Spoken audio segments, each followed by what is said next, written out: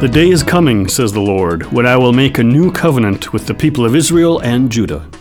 This covenant will not be like the one I made with their ancestors when I took them by the hand and brought them out of the land of Egypt. They broke that covenant, though I loved them as a husband loves his wife, says the Lord. But this is the new covenant I will make with the people of Israel on that day. I will put my instructions deep within them, and I will write them on their hearts. I will be their God, and they will be my people. And they will not need to teach their neighbors, nor will they need to teach their relatives, saying, "You should know the Lord." For everyone, from the least to the greatest, will know me already, says the Lord.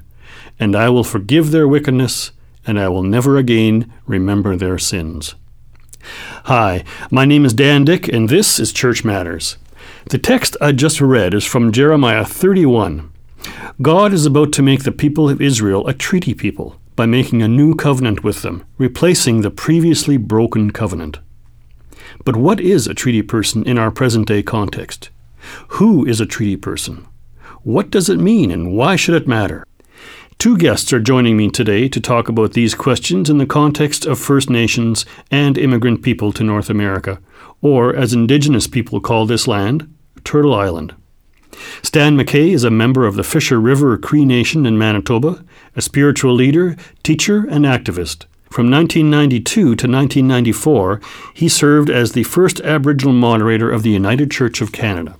Along with fellow members of the National Native Council of the United Church, Stan successfully advocated for the Church's apology issued in 1986 for its role in the cultural oppression of First Nations peoples.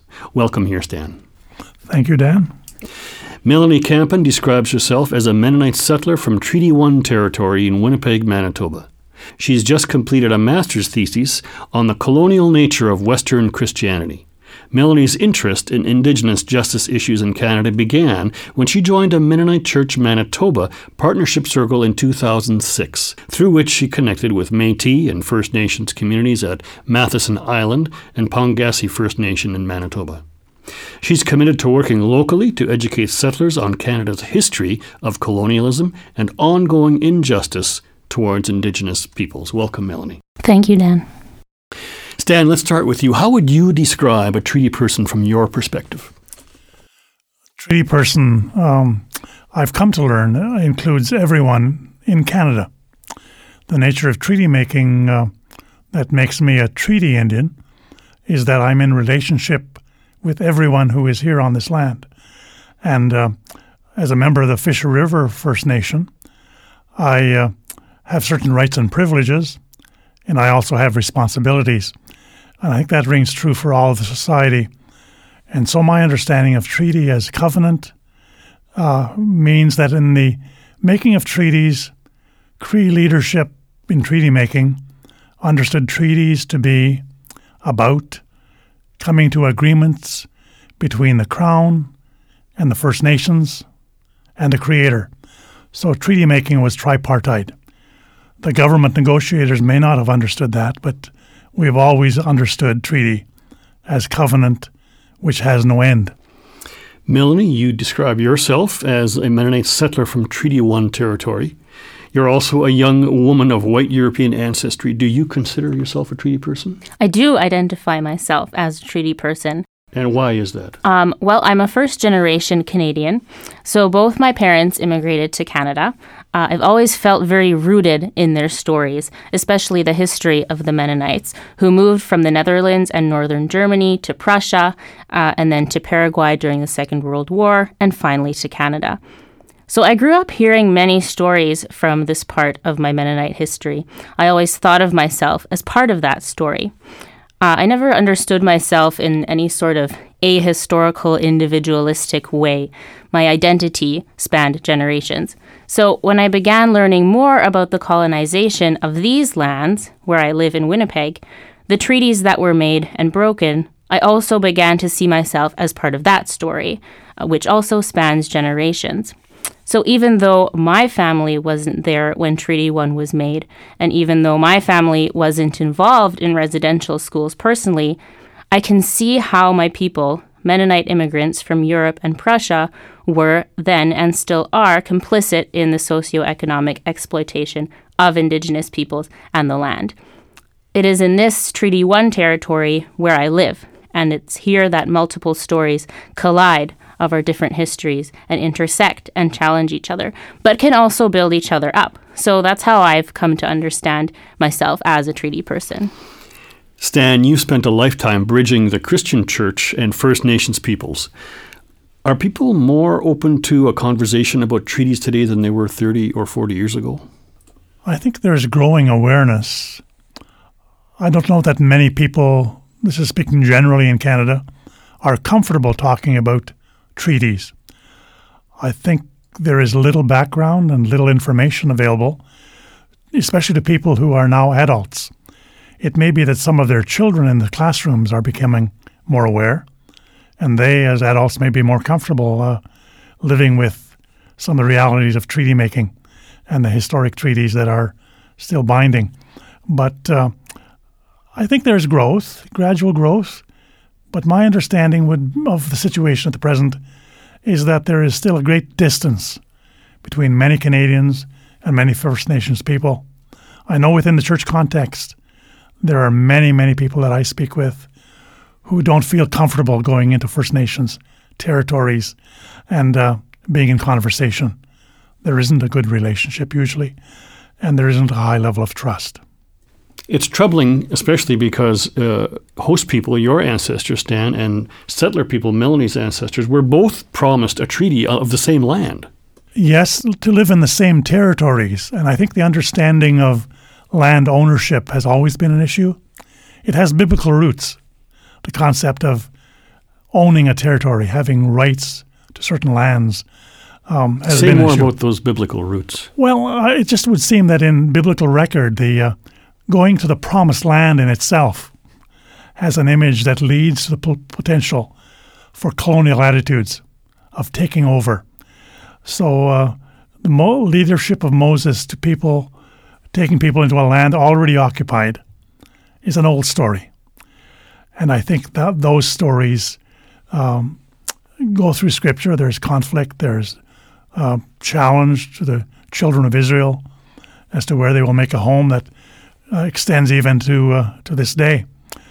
So I think our history of conflict over land and territory and the lack of understanding of the potential for sharing rights and privileges on the same land is a very difficult concept when we have a fee simple concept of people owning a particular piece and having rights to that area.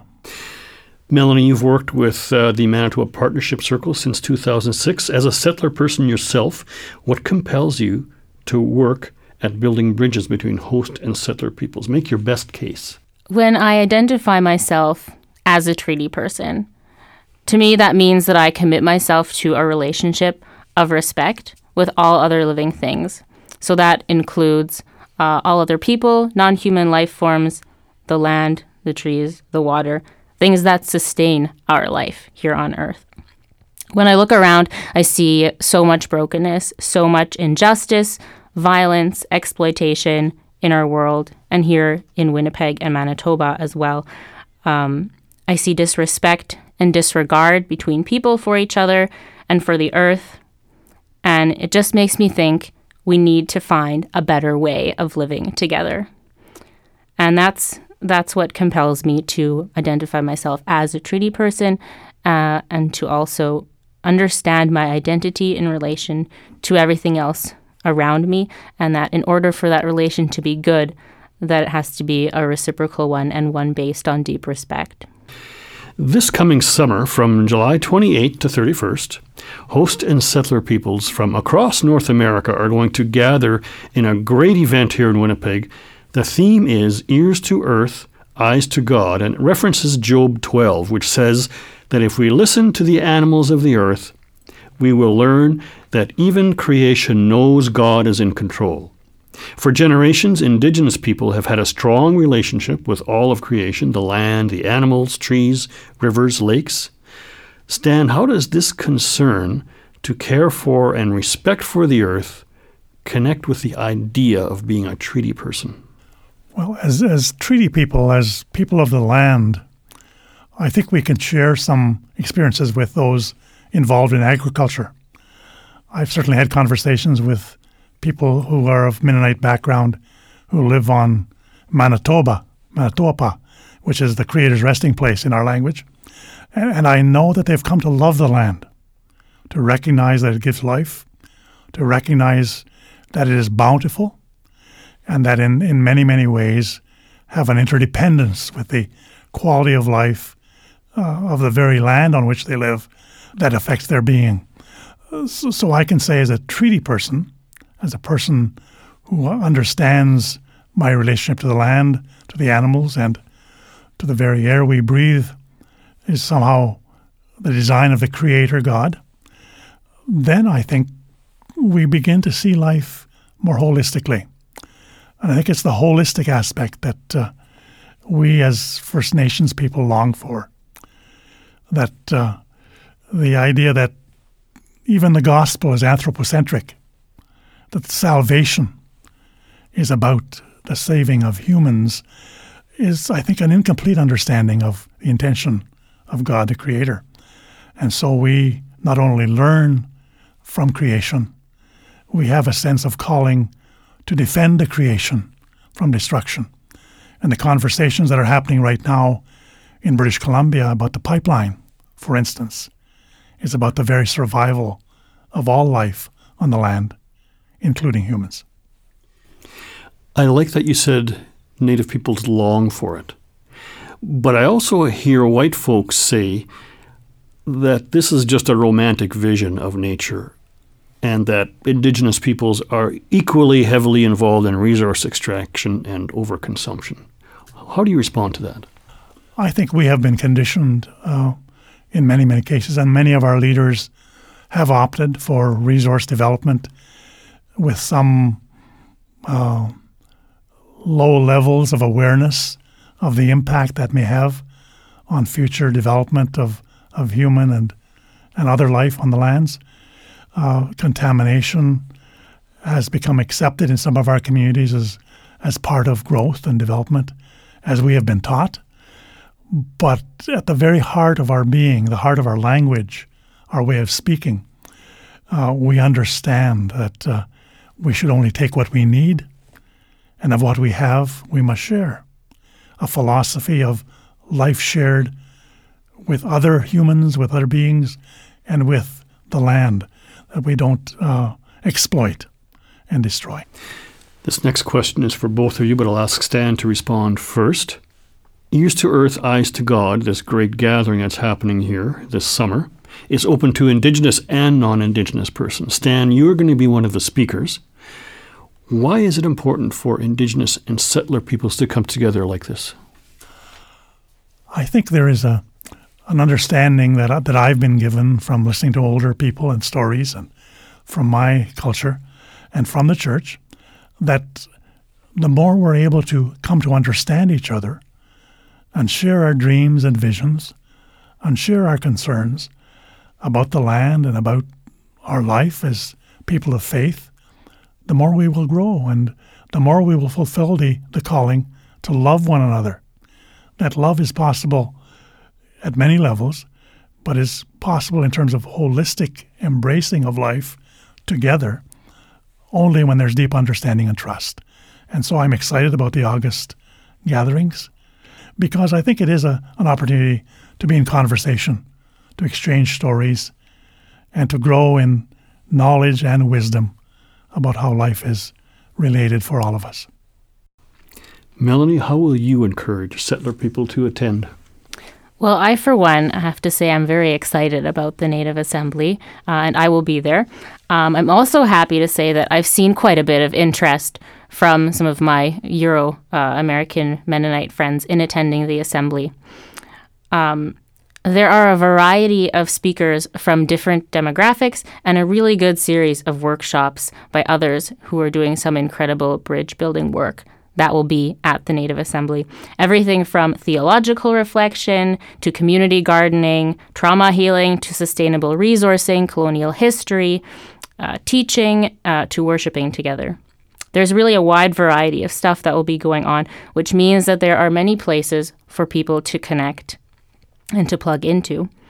Whether it's your first time at Native Assembly, like it will be for me, or your 10th, I really encourage people to attend.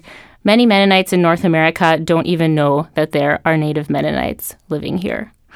I think there is so much that we can share and learn from each other, especially from our Native sisters and brothers who have lived here in relation with this land much longer than we have. Building bridges can be hard. It can be scary, especially to make oneself vulnerable to others and to our complicity in colonialism. But that is part of the path of healing and reconciliation. My hope is that the Mennonite Church can be a leader for truth, justice, and reconciliation between settler and Indigenous people in North America. And I think that Native Assembly is a place where we can begin and strengthen a faithful and just covenant treaty relation with each other and with all creation. Melanie, you're also going to be one of the presenters at Native Assembly. Yes. What's your topic? My topic will be focusing on the main scripture passage, which is from Job 12, and I'll be doing my speaking along with Deanna Zanting, and we'll be talking about this idea of listening to the animals in creation and not only understanding it as a metaphor. Is there going to be a sacred fire? There is, and I've been asked to consider speaking about the reason for that fire being present. And I haven't responded yet as to whether I will be able to do that because there's so many different traditions around the sacred fire among First Peoples. So I know that my friends from Navajo country may not agree with what a Cree understands sacred fire to be. So I have to talk with a few people before the assembly to decide how we will do that sharing of understanding. Sounds just like the church. It is. It is confusing at times. But it can be resolved through conversation. Stan and Melanie, thank you so much for coming in to talk with me today. It's been a pleasure. Thank you, Dan. Thank you. Mennonite Church Canada will be hosting Native Assembly 2014 on the campus of Canadian Mennonite University from July 28th to 31st. There will be a sacred fire. Stan and Melanie, along with Adrian Jacobs, Judy De Silva, Deanne Zanting, Peter Harrisnape will be presenters. Numerous learning tours will take visitors to historic sites and inner-city sites of Indigenous strength. There will be a celebration of wisdom and an opportunity to heal relationships, and everyone is invited to attend. For more details, visit mennonitechurch.ca. That wraps up today's episode. Join us next month for another edition of Church Matters. Thanks so much for tuning in to Church Matters. We are grateful for each and every listener. To continue hearing Church Matters, please consider supporting this program with a gift to Mennonite Church Canada. To give, just call 1-866-888-6785 or visit mennonitechurch.ca and click on the donate link. I'm your host, Dan Dick, and know that you are called, equipped, and sent to be the church in the world today. Thanks for listening. As you go out from here, may the Lord go with you. The face of God shine on you every day. We are sent by God wherever we are living, salt and light as people of the way.